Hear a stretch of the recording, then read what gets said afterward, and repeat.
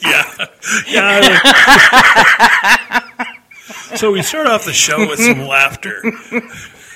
Oh, it started? I just started, yeah. Okay. So we're on. We're on. Yeah. It's the Ken and Echo show. It's the Echo and Ken show. Welcome to the Echo and Ken show for the week of whatever week this is. It's 2 weeks before Thanksgiving The week. Sentinel says it is November 11th. So the week of November 11th.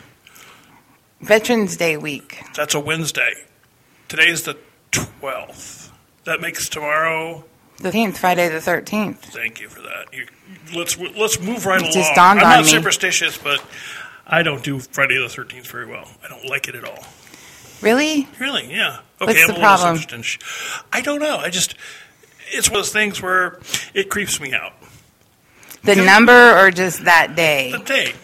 Is it because you watched too many scary movies as a child, or... No. I'm old enough that there weren't any Friday the 13th movies when I was a kid. Huh. Yeah.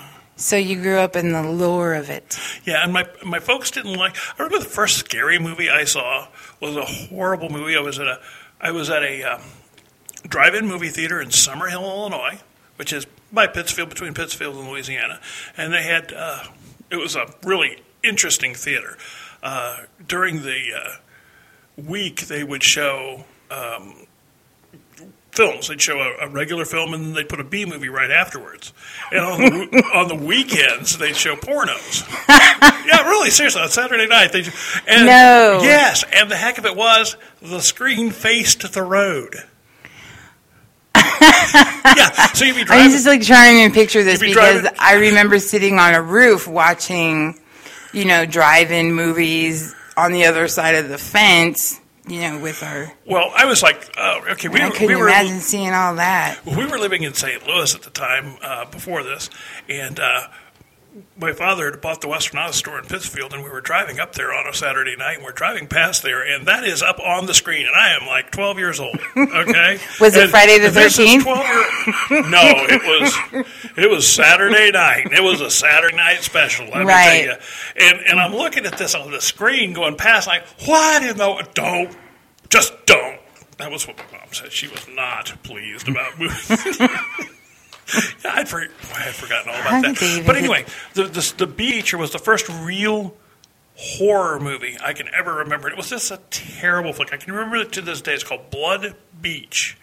It was about this monster thingy that would come up from underneath the sand and there'd be blood spurting everywhere. It was just I guess it's out on video now, but I'm not, or DVD, but I'm pretty sure I'm going to have to watch it now because my husband is an insane, huge B-movie fan. Oh, this is your typical B-movie gore fest. Okay. And it's horrible. It's like Attack of the Killer Tomatoes, but not funny. Well, thank you for that because now I'm probably going to have to watch it. Yeah. I don't know. I don't think the old movie theater's in Summerhill, Illinois. I haven't been past that in a long time. Anyway, I just thought it was interesting that they would show that kind of movie with the screen facing the road. But there'd be as you're driving past, there'd be a whole bunch of cars parked on the other side of the road as they're watching. As all the high school boys would go out there and sit and park across the road from it because they couldn't get in. Anyway, pressing right along. Back to the Friday the 13th. Friday the 13th, yes. Bad things happen on Friday the 13th? I sure hope not. I've always been partial to the number 13. I thought it was kind of a lucky number. I've always been partial to the number. I really haven't. Numbers don't do much for me. Me neither. I don't put it on my lottery tickets, or I don't really play the lottery that very often at all. Maybe a kind of the 7. Kind of a 77 person. I don't know why. It's not a NASCAR right away. 7's big where I'm from in Nevada. Is it? Yeah, it would be. 7's everybody's. Yeah. It's the sign of the slot machine. Oh, yeah. I don't do slots, but yeah. Okay, we're just here. If you can tell or can't tell, we're here to talk about local, area, and unfortunately this month or week, state news from the perspective of two somewhat newspaper people in Knox County, Missouri, rural Knox County, Missouri. This is the officials podcast of the Edina Sentinel, even though our views and opinions do not reflect the views and opinions of the Edina Sentinel. Not in any way, shape or form. Mm-mm.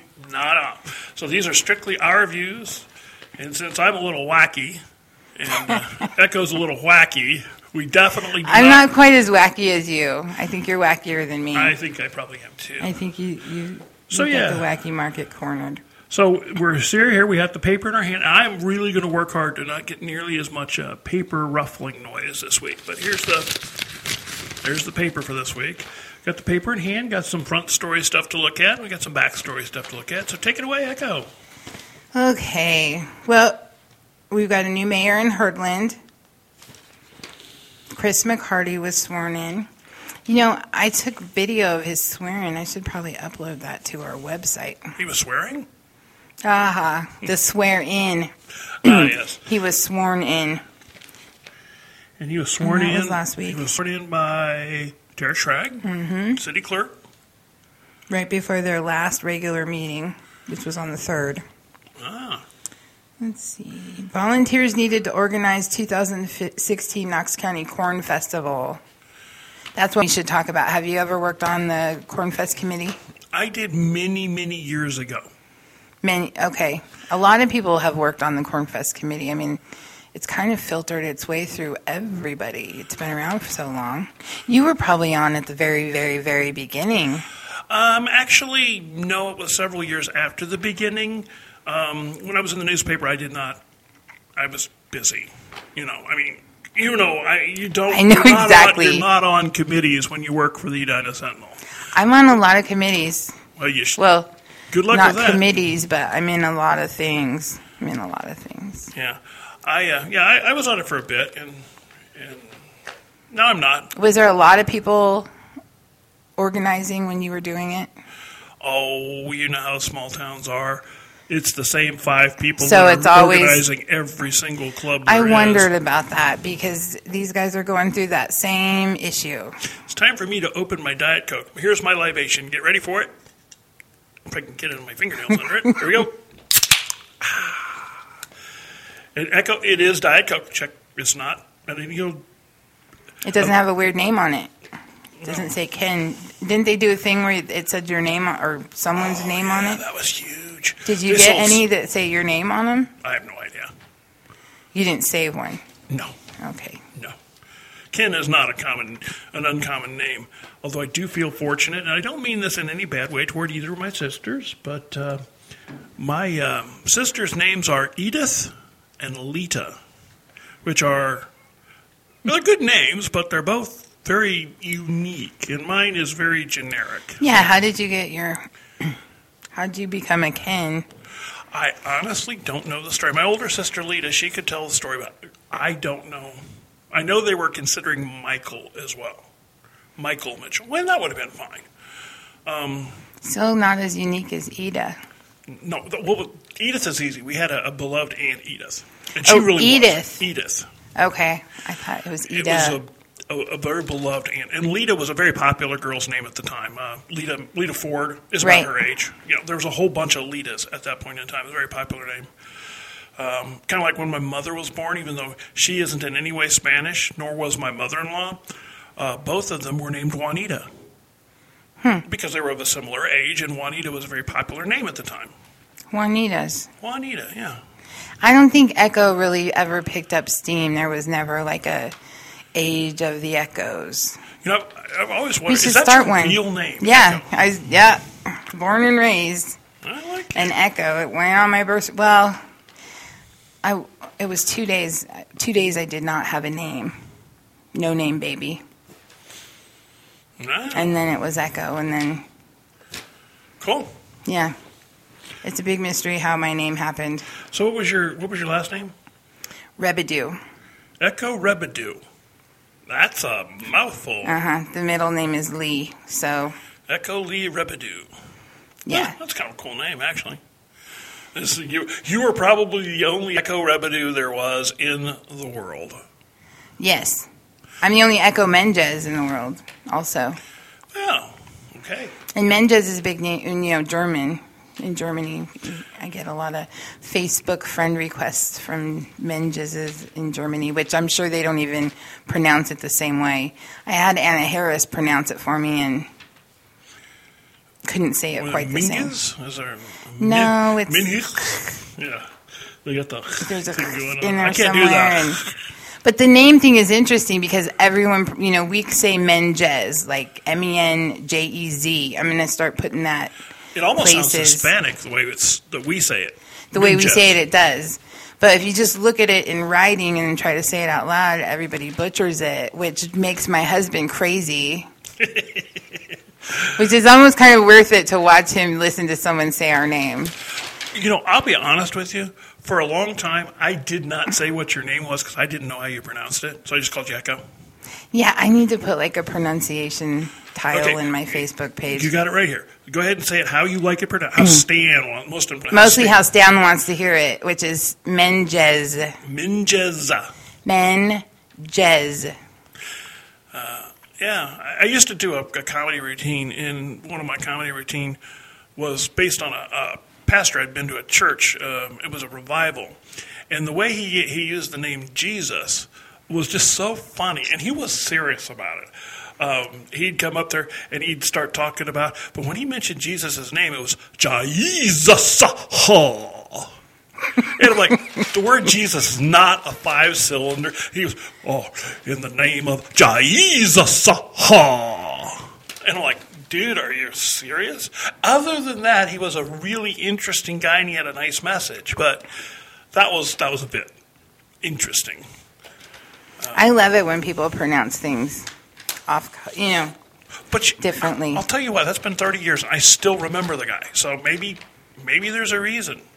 Have an impact. That's right. So anyways, back to Cornfest. They need help. They need help. I would love to figure out a way to help them outside of doing it. Yeah, that's a problem. Like, each of us need another thing to do in our lives. You know what I'm saying? Well, I'm so crazy swamp busy. You know where you feel me. I know that. Oh, yeah. That tell me about it. Working Cornfest and then working Cornfest for the paper is not in the cards. That's why I didn't do any of that stuff when I was in the paper. I was in the Rotary Club. I was the president of the Rotary Club while I was... How did you manage that? It wasn't that bad because it was only Thursdays. And the thing is, I have a problem getting there every week. When you're the president of the Rotary Club and you work for the paper, it's a story every week. You can always get a story every week. You know what I'm saying? Yeah. So it's actually work.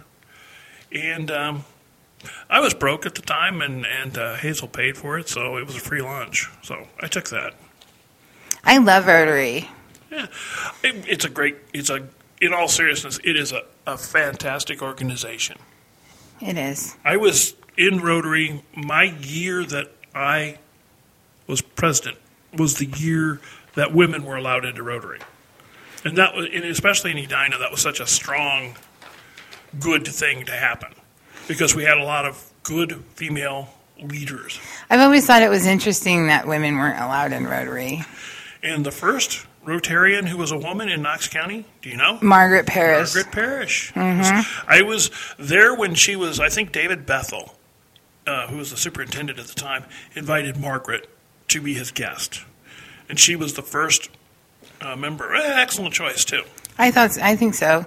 She's still a member. Yeah. She's been the secretary-treasurer for decades.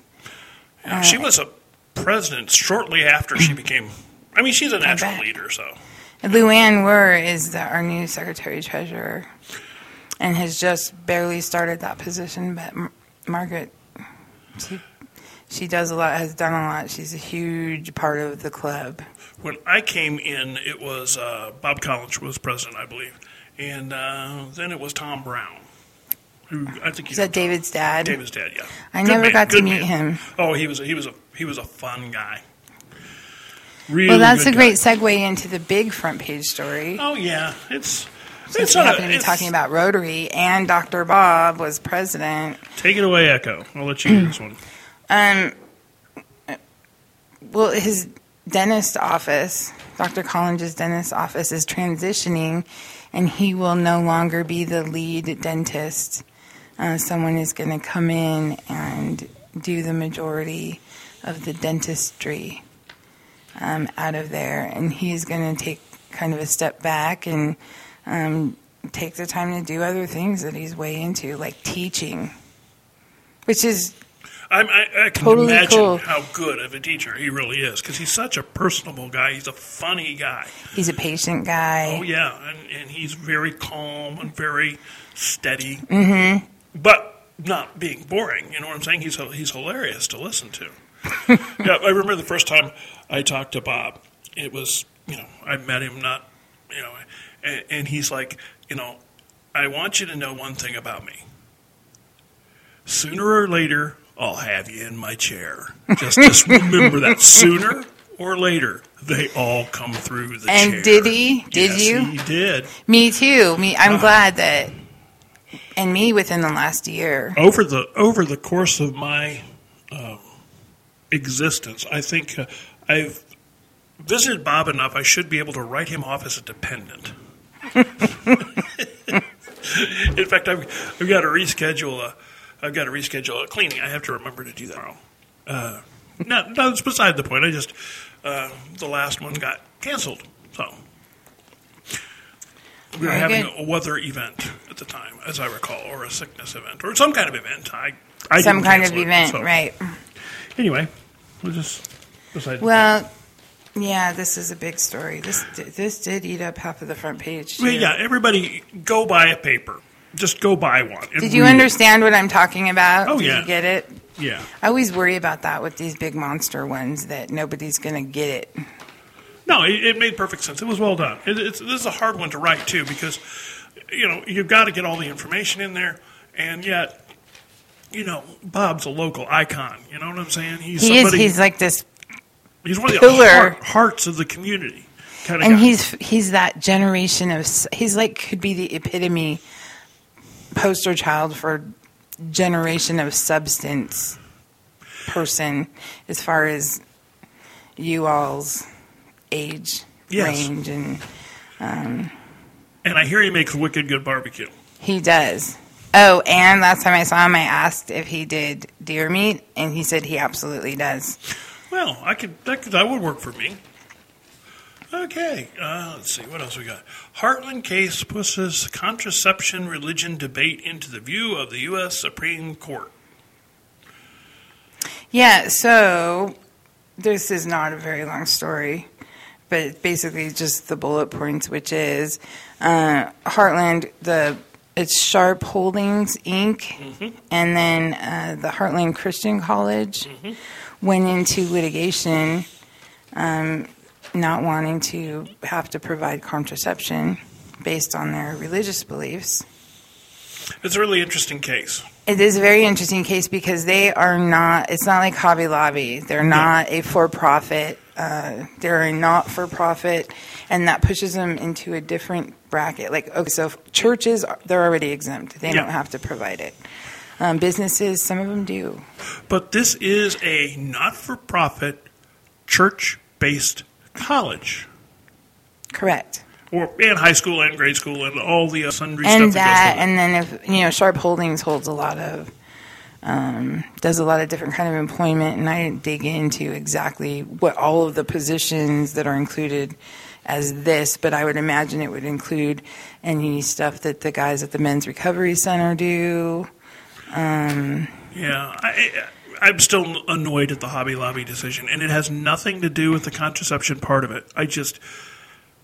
How the Supreme Court could state that a business, a corporation, which is just a piece of paper, and it's not even a piece of paper, it's just a little electronic squiggly in a computer, has rights. As if it were a human being. Baloney. A piece of paper does not have the same rights as Echo and Ken. Period. End of discussion. Well, that's almost like saying a corporation. What was that with the voting? Was it the last election cycle where they gave corporations just basically to donate anonymously wherever you want? I think we may as well give them the right to vote. It's the same thing. Give them the right to vote. They got the right to do this other thing. Imagine how many corporations would start overnight if they got a right to vote. Imagine that. That's my take on it. But anyway. So the long and the short of this story is they won here in the Eastern District, and the 3-judge panel decided unanimously in their favor that they should not have to provide it. And so that pushed it into the view of the Supreme Court, and why it's in now is because on Friday the Supreme Court decided they would take it up. Well, it's interesting. And it'll be something we'll be following for a while, because the Supreme Court things take a while. So. Yeah, it's not going to be decided until next summer. Yeah. If we're lucky. And if it's heard then it'll be, hoping to hear in March and maybe a decision by June or July. This last one, the wrongful Okay, I got this is an interesting story behind this, because I got a call from my boss, and it wasn't even a call, it was a text that said, did you see the wrongful death case had been dismissed? And we're looking, it's been a couple weeks since the dismissal. Right. And I had not seen it, because I don't check on it every day, because it's been sitting in there forever. Do you use like Case File, or what is that thing? CaseNet. CaseNet, yeah. And so went in there and said, sure enough, yep, that looks like a dismissal, and then went into the public access terminal at our courthouse and pulled the document, the dismissal motion and subsequent order to have it dismissed. And then, so that was it. Well, this whole story ended before the last paragraph. Yeah, I noticed. And after we had gone to, after we had sent out, I sent to Cahokia for them to send to print, and we had the front page to approve. After all of that, at the very, very last minute, the attorney got a hold of me. Yeah, it just said, okay. And he was like, wait, because I left. Thank God I called his secretary and was like, look, it's Echo at the paper. This is what I've got, and we are going to run with it. And I get that he's not there right now, but this is what I've got. Please tell him that it's going in our paper. So I bet he got the message and probably came out of court and called right away and was like, wait a minute. Holy smokes. Right. It's not going to be, you either have it, one story, or maybe it will have to be two, and I'd rather it not be two. So instead of just letting what we had go and let everybody think it's dismissed, we threw in that last. So bottom line, it was dismissed according to the attorney. Now, this is based upon assuming the attorney is telling the truth, and we never assume anything in the news. Which is why we attribute these things. We attribute information. So, assuming he is, and this is Echo and Ken speaking here, not the paper, but assuming he's telling the truth, it's a procedural move. So it's a story. It's not really a story. It's not really a story. But it is a story. It just happened so on that line of, Yeah, and this is the deadline thing is a real deal. People don't realize that. Sooner or later, you do. There is a point of no return. You do have to and stop. And we were sitting on top of it with this, and pulling it out was not an option. So just putting that little blurb in at the end of what the attorney had to say at the very last second to say anything and still make print. I get this a lot when I'm shooting for KHQA. I shoot for sports, and those people see me leaving, and they're like, "Well, we got a lot more of the game to go. Why are you leaving now?" I'm like, they call it the 10 o'clock news for a reason. It comes at 10 o'clock. If I don't actually leave now and go edit this story, there won't be anything. Send it over to Quincy. You won't be on the news tonight. Or ever, maybe, because after, Although last week was brutal. I got to tell you my last week's story. I was shooting the absolutely amazing game between Paris and South Shelby football. And it was like back and forth, scoring. But I had to leave. 10 o'clock means 10 o'clock. So I was using my cell phone to transmit the story. So I'm sitting in my car editing it on the computer, and I'm editing the story. And as I'm editing the story, and as I'm getting ready to upload it, I'm listening to the end of the game through the loudspeakers at the stadium. And I see there's a parking spot that's closer to the stadium, because Paris Stadium's kind of off in a holler. So I go over, drive my car over, and I'm literally watching the end of the game. And it's like 4 scores in the last 2 minutes. What? And if I could have been filming, it would have made amazing footage. But I have to get So I'm able to write the story. Well, basically, I write the script for Chris, and then he uses whatever he wants. As the game's going on, I'm sitting there watching the game and editing the footage that I have. But I had like 6 touchdowns, and I had 2 minutes worth, which is a long time in TV time. So that is a long time. Yeah, usually 2 minutes is a. Usually for just a regular everyday game, if the teams are not vying for a championship, I get 50 seconds. If they are vying for a championship, it'll usually go about 1:10. This is for a whole sports show. This is like a huge, long sports segment. Yes. Okay. So, but they have where I come from, like 9 it's games. A lot less than that. They have like 9 games. So, well, where you come from, it's like you're looking at 20-second sound bites. Yeah, but this is the highlight packages. Yeah. Which are, so yeah, but I actually had a minute and a half a package. I actually had 2 minutes. If you get a 2-minute package, that's like sweeps. I don't know. It's better be good. Yeah, and a lot of these games you go to, you got nothing. You got you because you show up and you only have a quarter to shoot something, and nothing happens. So if you have no idea what we're talking about, which most people probably do. We're talking about the stuff you see when you watch news on TV and how long it takes for them to get through a story. And believe it or not, there's kind of like quotas for how long stuff can be.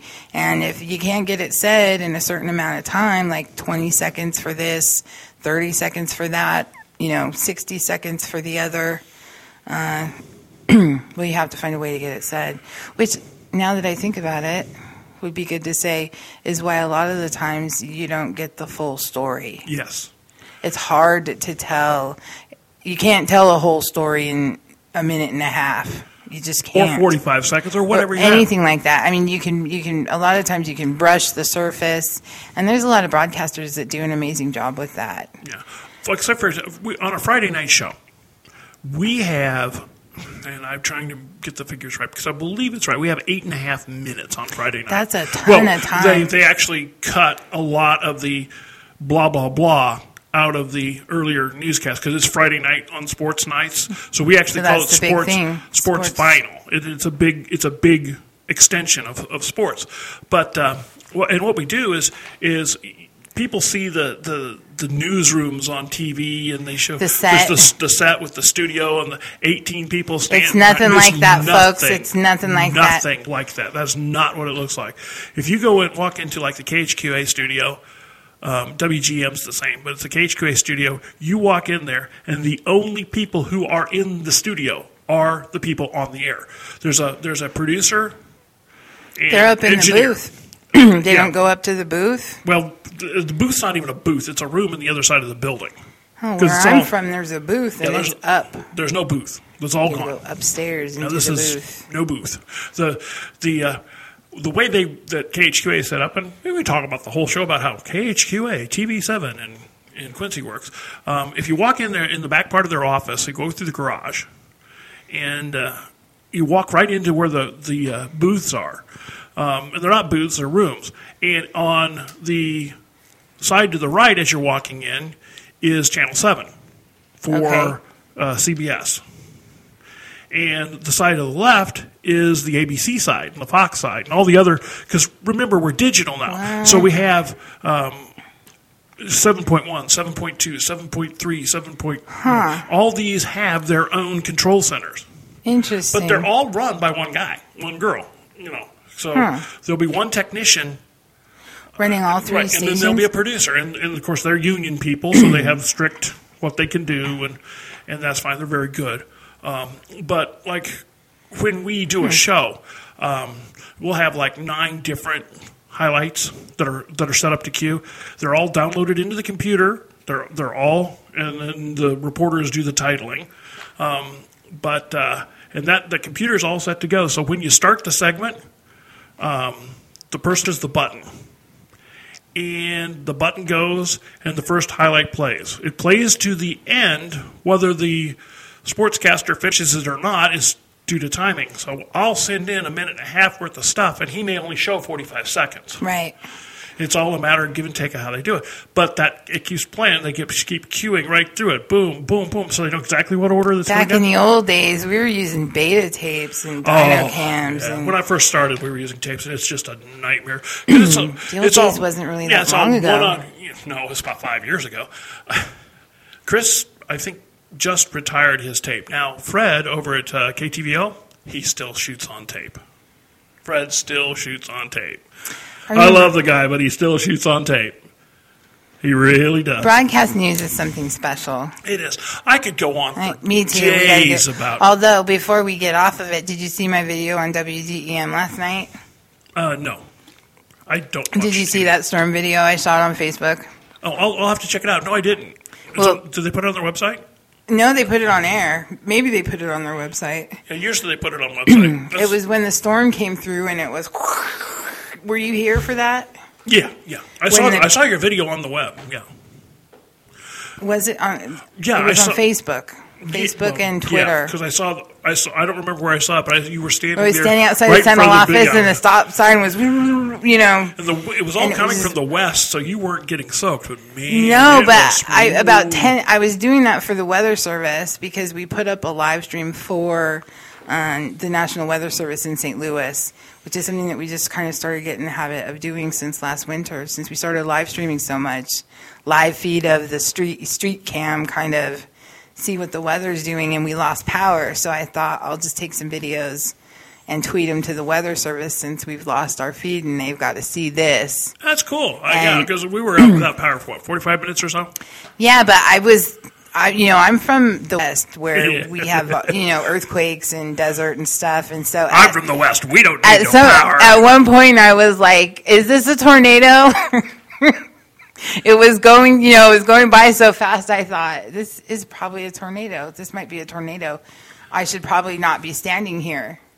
Under that, what do you mean, under that big metal? Underneath this big metal thing. When just standing right near that big water tower? Oh, my gosh, what are you thinking? And then, of course, it took about 60 seconds for WGEM to call once it was uploaded. Yeah. I got the ding-ding upload, and then... Travis from WGEM was on the horn wanting to know, can we use that video? That reminds me of a story. We had one of those storms. The very first Relay for Life we had was supposed to be at the high school. And we're going to do it around the track. But this is before we had the all-weather track, of course. And it had just been raining and raining. And the track was a mess. So we decided to have it around the square. At that point in time, we actually ran it all the way around the old on old the highway? gym. No, the old gym. Okay. We set up around it. So that was the very first one. And then we had a storm come in. I think it was the first. Well, anyway, we had a storm one of the first 2 years. We had a storm come in while we were there. And somebody had made this really interesting outhouse out of cardboard. Yeah, and we had one storm just some like kind this. Of a relay decoration. Everybody in town went underneath the 4-H pavilion. So there were the whole town. We're talking hundreds of people are standing underneath this thin metal structure right next to a water tower. Yeah. When it looks like a tornado is coming, we'll lose the whole town this way. I mean, everybody was there. Where else were they going to go? I don't know, but You should have opened up the office and pushed them all down into the basement. No. So we're standing there, and the outhouse is actually out in the street, and then the outhouse comes rolling past us, just heading on down the road, getting ready to slam into the old school. So a bunch of people went out there and grabbed it and pulled it back underneath the thing. And in the 10 seconds that took, they went from dry to absolutely soaked. I mean, it was like Relay has had some doozy weather. Oh, I think that was about the worst, and it was Relay has had some doozy. Well, I've been at some Relay. One in particular that was insane with the rain. Oh, yeah, 3 or 4 years ago. Oh, yeah. Man. And then right there, it was all right at the beginning, and it was like, boom. And it was like standing in the shower if you had, 10 all shower the heads bags over the top were washed of you. away. And it was coming sideways and every which way. I remember they had all these half tent things, canopy, I don't know what they're called, and holding on to those suckers as the wind is trying to whip them away, and you're getting smacked in the face with. Yeah, was that the year we had to reschedule? One year we had to reschedule. No, it was hell or high water. We're having this event we had to reschedule one year because it was just thunderstorms all night. It was bad. Yeah, this year was bad, but they weren't going home. They were sticking it out. I thought this year's was going to be bad because we had that big cloud right there at the beginning, and I thought, oh, this is going to be horrible. And then it cleared up, and it was just gorgeous. A miracle. It was beautiful. It was a miracle this year. Okay, so anyway. We're running on to 35 minutes, so we've got 25 minutes left at the most in our show. I'm going to reposition my chair, so I'm going to hear a creak. You ready for the creak? I didn't really hear it that All much. right. So, let's talk about your trip to Mizzou. Oh, yeah. Okay, so I had an appointment, and we had a meeting on Tuesday. And that was right when all this social media explosion started happening around this Mizzou protest. And I saw that video with the photographer, the student. Which is crazy. And not that I hadn't been looking at it, but that one thing, maybe it's because I'm a reporter, that really just kind of got me. And I was like, we're going to be in Columbia today. We're going to stop down here and see what's going on. I got to see that's. Did you follow up on that and see the whole story on that?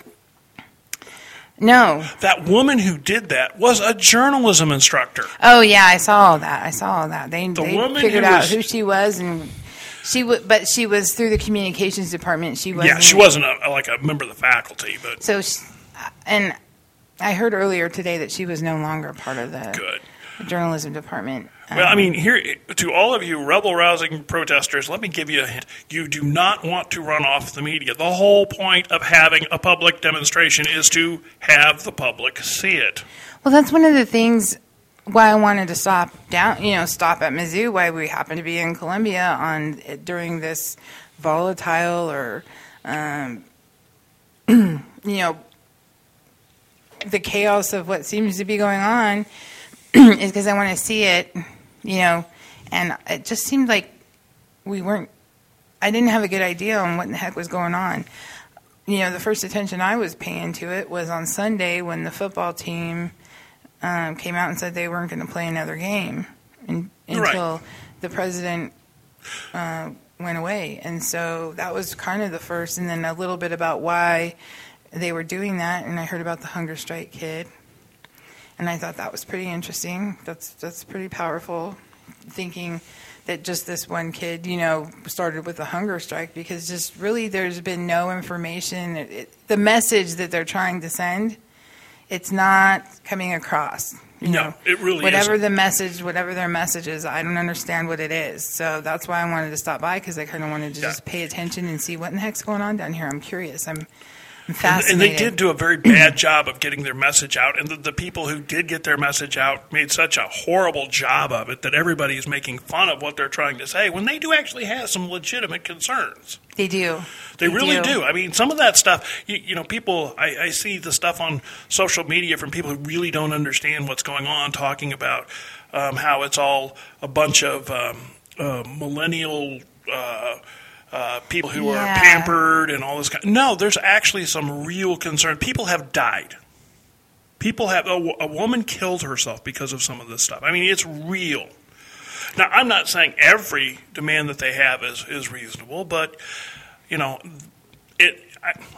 think there's so many things going on with this. It just blows my mind how many different things they have swirling around here, and protesting, I totally can get behind. Peacefully protesting, that's great. Protest away, kids. I have no problem with protesting. I'll tell you, I think, first of all, but the message, you got to make sure your message is clear, because people don't understand, and it hurts you if you don't make your message clear. It does. You lose credibility real quick. Well, if nobody understands what you're protesting, then here we go right back to what's the point? You're protesting to spread a message. Make sure that message is clear. And we would know that because we're in the news. Yeah. Now, I'm gonna take a little bit of a caveat and say I would and Echo and I kind of discussed this off the air, even though we're not on the air, but off the air. We're probably both going to have a different take on this than most people, because we come from different backgrounds than most people who are listening to this. Neither one of us is from here. We've lived in multicultural communities where we were not the majority. I lived in Japan for several years, a bunch of years, and white people in Japan are, there were like 5% of the people there were white. Everybody else is Asian. And that's fine. high. That's high. I thought 5%. That's pretty high. We had a lot of troops over there. We still do. Okay. In Okinawa, we have a huge. So you were on a base, though. So was it? I was on a base, yeah, and of course we had just. Japan's a different thing entirely. We'll do a show on Japan. But you. Well, I don't look like a white person. That's probably part of it. Yeah. We've had this little bit of a conversation, but why don't you go ahead and share your story? Well, I'm a half a Hawaiian, so I've been told. Polynesian. Right. The first 15 or 17 years of my life, I was a half a Hawaiian. And then sometime around the time I was coming up on 18, my grandma switched up and threw Samoan in there.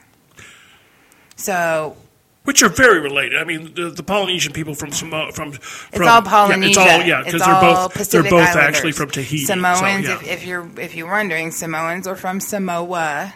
But originally they're from Tahiti, Hawaiians as are the Hawaiians. From Hawaii. Yeah. Tongans are from Tonga. Yes, but and they're so all on. It's all part of same culture. Of Polynesia. Yeah. That's why they call us Polynesians. And then my mom's white. Do you claim Polynesian on the census? Sometimes I do. So you should, because that way it's kind of cooler for you, Dinah, that we have a Polynesian person. I do with I tick the white and I tick, and it irritates me because they have Asian/Polynesian.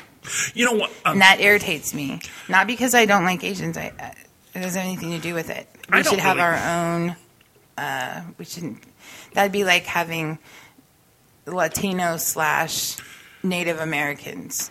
Yeah. Or anyway. Or are you white/Hispanic? It just doesn't. And I wish I could remember the words. They just changed the wording on the gun, if you're buying a gun, to be Hispanic or not Hispanic, and then they've added a separate category to differentiate from different types of Hispanics. And I'm just like, oh, this is so stupid. I don't understand why they're doing this in the first place. And South America is packed with a lot of different peoples. I'm a sports guy. You're not a sports person, but I'm a sports person. I think it's really interesting the amount of heat that Coach Pinkel is taking. For standing up with his students? For standing up with his students, absolutely. And it baffles me. Did you read what I wrote? No. No, okay. I wrote this I will, though. earlier today on online. And I think it's so people just don't understand what's going on. And with the football team, Coach Pinkel and all of his coaching staff stood with his players. And then he's been a lot of the faculty. Right. I mean, but it's insane. He was out in front. And, there are people who are asking him, well, do you believe in all this? Do you believe in all that? Is this what? And what they don't, people just don't smell the coffee. This man is in Missouri to do one thing. That is to win football games in the SEC. That is his job. If he does not win football games in the SEC, then he is going to be fired. That's the bottom line. That's what they want, That's right? what they want. Coaches so gotta if win. Gary Pinkel throws his players under the bus, if he tells them, okay, you are on your own, he's done. His career is over. He has lost his team. He's not going to get recruits. He's not going to get people transferring in. For not supporting it. Absolutely. Why would they stay? Why wouldn't they go to some place where their coaches will support them? He's done. He can, if he had not backed this movement by his players, whether he believes in it or not, he may as well pack his bags and leave Columbia, because he would not have anybody playing on that team for him this weekend except for walk-ons. That's an interesting perspective. It doesn't matter, because the bottom line with major colleges like Columbia is win or go away. That's what they're all about. That's all they care about on these major, credibility, I'll go back to to keeping credibility with the players, or he could have just believed that they were right. Well, part of what he could have just thought, you know what, kids? I keep calling them kids. They're not kids. No, they're not kids. They're adults. I hate that. I call everyone who's younger than me a kid. It's not right, but and as you're getting older, don't they look like they're just babies? Yeah, and just to be honest, 6-year-olds driving a car. With you and myself and everyone else, I'm going to continue to do it, even though I know that it's wrong. But he could have just, stepped back and said, "You're right. There's problems, and if this is something that can effectively help to steer things in a better direction, then do it." That could have happened also. Yes. Because a lot of faculty at Mizzou has done that. I've seen some pretty incredible blogs from some of the faculty members who come out in support of the students and had some pretty interesting things to say about everything that was going on. One in particular was a law professor talking about not coddling. He's not going to coddle them, but he's going to support them, which I thought was interesting. It's interesting to see race in Missouri. It is. It really is. And it's really interesting that Missouri has become the focal point for racial issues when, with some major exceptions. I'm totally fascinated by that. I'm just totally fascinated by it because where we're located geographically, we're in the center of the states, smack dab in the middle. And because we're coming off the heels of the Ferguson incidents, right? And I lived in Ferguson, okay? Most people don't know that. I lived in Ferguson for 2 years. The place that the riots were happening were less than a mile from where I lived. I lived right on North Florissant. Wow. And it was an integrated neighborhood at the time. When we lived there, now, people don't understand about Ferguson is that it's very close to Lambert Airport. It is very close to Lambert Airport. It's right, our house was in the runway landing path of Lambert. And the reason I say that is because a lot of the people who lived in Ferguson then, and still do, were working class families who work at the airport. They're the people who drive the baggage trucks. They're the people who take the tickets. They're the people who are the mechanics. Right. They're the people who are the food service people. They're the pilots. They're not the people who are burning buildings down. No, they're good, hardworking, right. Middle class folks. There are some people in Ferguson who are not, but most of the people who live there are good, solid American folks. What happened in Ferguson was they had a problem. And I'm not going to go into the police situation. That's just not where I want to go on this because I was not there. I do not know. Me neither. That's what I... But they did have a problem. But a lot of the people who came in and burned the place were not from Ferguson. They were from St. Louis. They came out to do it. A lot of the people arrested. Which is so sad. And because they just destroyed why do people burn town down their own neighborhood? They didn't burn down their own neighborhood. They went over to Ferguson and burned down Ferguson's neighborhoods. And the people who live there know this. See, and I'm fascinated by all of this. I'm totally and completely fascinated because I think in communities that are majority white communities, probably don't even think about this stuff. No, here in Edina, and I'm not saying we're a white bread community, but we're mostly white. Pretty white. I'm an old white guy. If you look at the census, there's like 4 people who are not white. And I don't think that, and maybe I'm wrong, but I don't think I've ever seen any overt racism in Edina. I just haven't seen it.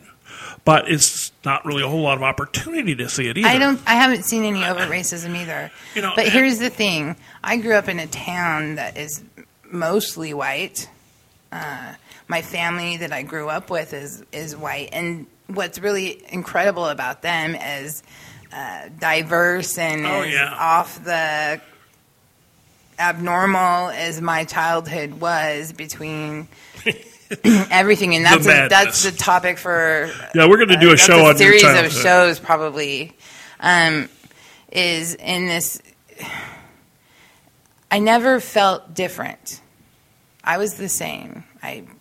Growing up as a small child with my white family, I was no different than any of them. Obviously, I look a little bit different than they do, but that was never, ever, ever an issue for me as a very small child. It wasn't until I was in school that I started seeing these differences. And then what's really interesting is when I was in high school, I had this identity crisis, is what they would call it, but it was way more complex than that. And I basically went around and told everybody I was black.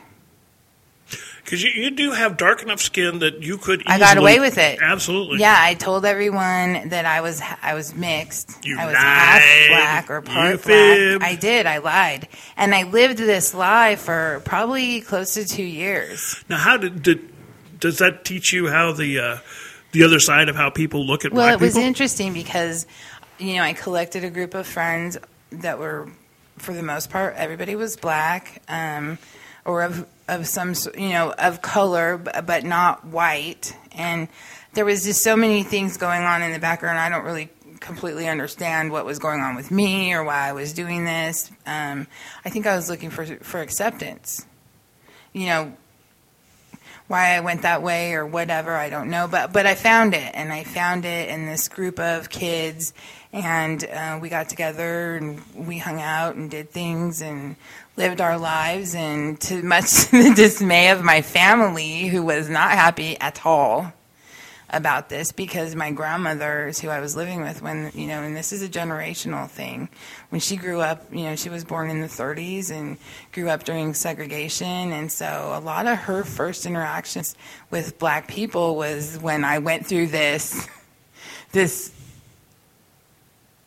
metamorphosis of wanting to be part of them, and we went around and we did things, and it was really interesting to be part of that group with people that I loved and loved me, and to share all this stuff with them and see them for who they were, and also see that people weren't seeing us for who we were. The feel of difference, of not being part of it, that was there. We were in a mostly white town. The schools I went to were mostly white schools. And so I've experienced that, the feeling of knowing that you're not the same as the norm and everybody else. And, we weren't listening to the same kinds of music, and we weren't wearing the same kinds of clothes, and we weren't dancing the same kinds of, just almost on every level as far as this huge cultural divide that people think isn't there. Well, it's there. We were treated differently. And I don't think that on the other end of it probably didn't feel like to them they were treating us differently, but they were. It's interesting. And so that's another reason I was really kind of wanted to go to Columbia and see what's going on down here, because it just seemed like all of this stuff that was coming out with, the social media stuff was pretty much all we were getting at first. Yeah. And it just didn't make any sense. It was obvious there's something more to this story. And so, especially if you're familiar with Como, I've got a lot of friends in Como. I mean, hundreds of friends in Como. I've got, I shoot pictures for the roller derby team. I'm there all the time. We love to go. Do you have friends that are associated with the university? Yes. Well, that's who you need to talk to. Yeah, I have. That's who you need actually. to talk to. And by and large, they've all told me the same thing. Yes, there are real issues. There are real issues. And I'm just going to come out and say it, the University of Missouri did a horrible job at hiring the people to lead it. They just did a horrible job. They hired a bunch of – they have a board of directors or curators, whatever you want to call them, and they're businessmen. They're business people. They're not all men. They're business people. And they went out and they hired a corporate person to run the college. But, universities are not corporations. They're not at all corporations. You can't run them like a corporation. As the guy in Columbia found out, corporate, he came in and he says, okay, the football team's a profit center. All right, this is a profit center, but the university press is not a profit center. This is something that's costing us some money. It's costing us, well, they claimed $400,000 a year. It turned out to be completely bogus, but the university press is costing $400,000. So what we're going to do, we're going to shut down the university press, and we're going to, at the same time, start raising money to build extensions to the football field. Because it is a money generation money generation thing for the school. So we're going to cut down on the academics and build the sports. The press. Because that's what sells. Okay. And this was the first indication that people got that, hey, this person does not understand what the purpose of the University of Missouri is. It is to educate people.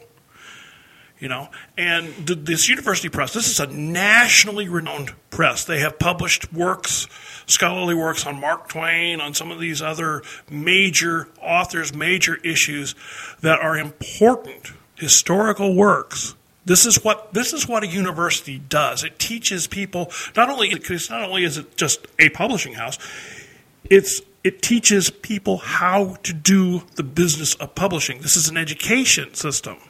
The people who work there are the students. The people who work there. Yeah. This is how need their experience learning at the best. Yeah. So this is a perfect example. And the people were just like, "What in the world are you thinking? This is what we do here. We are the preeminent journalism school in the world." They're not anymore. Not anymore. They're not anymore. Why? Because they had idiots like this running and the it's thing. not just the last week's worth of events. I mean, this has been coming what for people a don't long understand. time. Like, I saw the football team thing, and then of course it was this quick reaction. Plus, you see the 20-second, the 30-second soundbite on TV. That's not the whole story. Yeah, Folks, this big list of ridiculous demands. If you want to know what's going on with something, you have got to read. You cannot rely just on broadcast media to blurt it all out. As much talking as they do, Fox News and CNN is not giving you the whole story. No, they're not. You have to read words. Okay, I'd like to add one more thing to this. I'd like to compare and contrast this to our local university, Truman State. Okay. They're very diverse. My wife works there. And it's insane how diverse they are. But they use diversity as a strength. And I want to read you... Well, diversity is the big thing. I mean, even in Columbia, diversity is the buzzword. I mean, diversity is what they want. But diversity is what Truman does. Yeah, they are diverse. And you can tell by Kirksville. You just go to the town of Kirksville, and it's a diverse town. And that's because it's a college town, and the college is feeding it. Let me share you what I wrote about this, because I know their president, Troy Pano, and he's an amazing person. He's an amazing guy because he's doing such a great job of leading the university. Not only is he making sure that the university gets its funding, and not only is he making sure that they're financially strong, but he's meeting with the faculty. He's meeting with the students. Let me read you this real quick. Okay. I wrote this online, and I shared it, and I've gotten a bunch of comments, good and bad. But I'll just read it. As troubled as I am to watch with what's going on at Mizzou, I'm comforted that a bit closer to home, my home at least, Truman continues to reach out to all of its student community. Truman President Troy Pano is well known to students personally, and he's continuing to reach out to any student or organization that has issues that they want to address. He's doing it proactively and not hiding behind doors and walls. And as an aside, that's part of what the problem was at Mizzou. These people were hiding in their little glass towers and not letting anybody in. They weren't listening to anybody except for the contributors and the business people.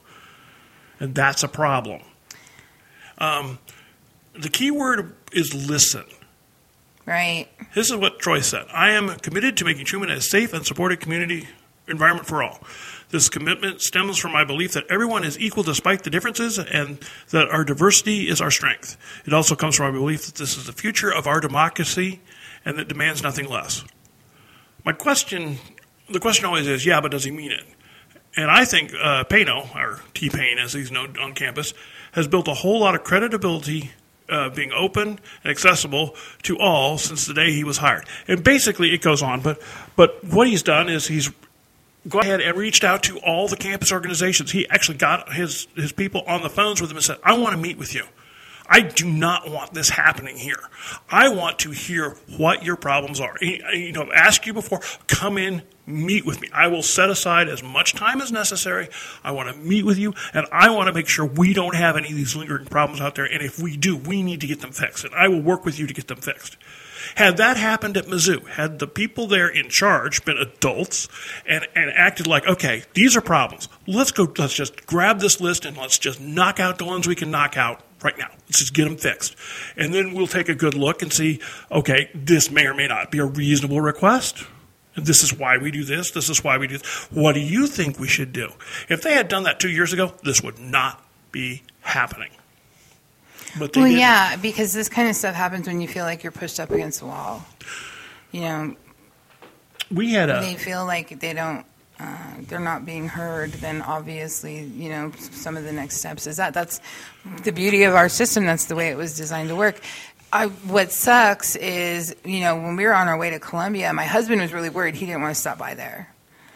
He thought it would be dangerous. It's like a dangerous situation. Plus, have you seen my husband? You know, because I said to him, "You're going to have to wear a hat." Yes.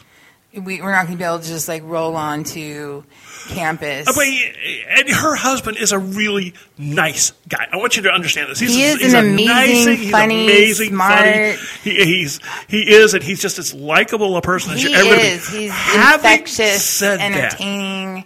He can look really scary. He can. And he has very close cropped. He has a very short haircut. And a very intimidating tattoo on the side of his head. From way back when. But, I mean, just to see him, you know, rolling up before he opens his mouth or gets to know him. And we don't. I can see how people would look, you know. So we talked about that. He was worried about. But really, you know, that's real. We've had so many school shootings.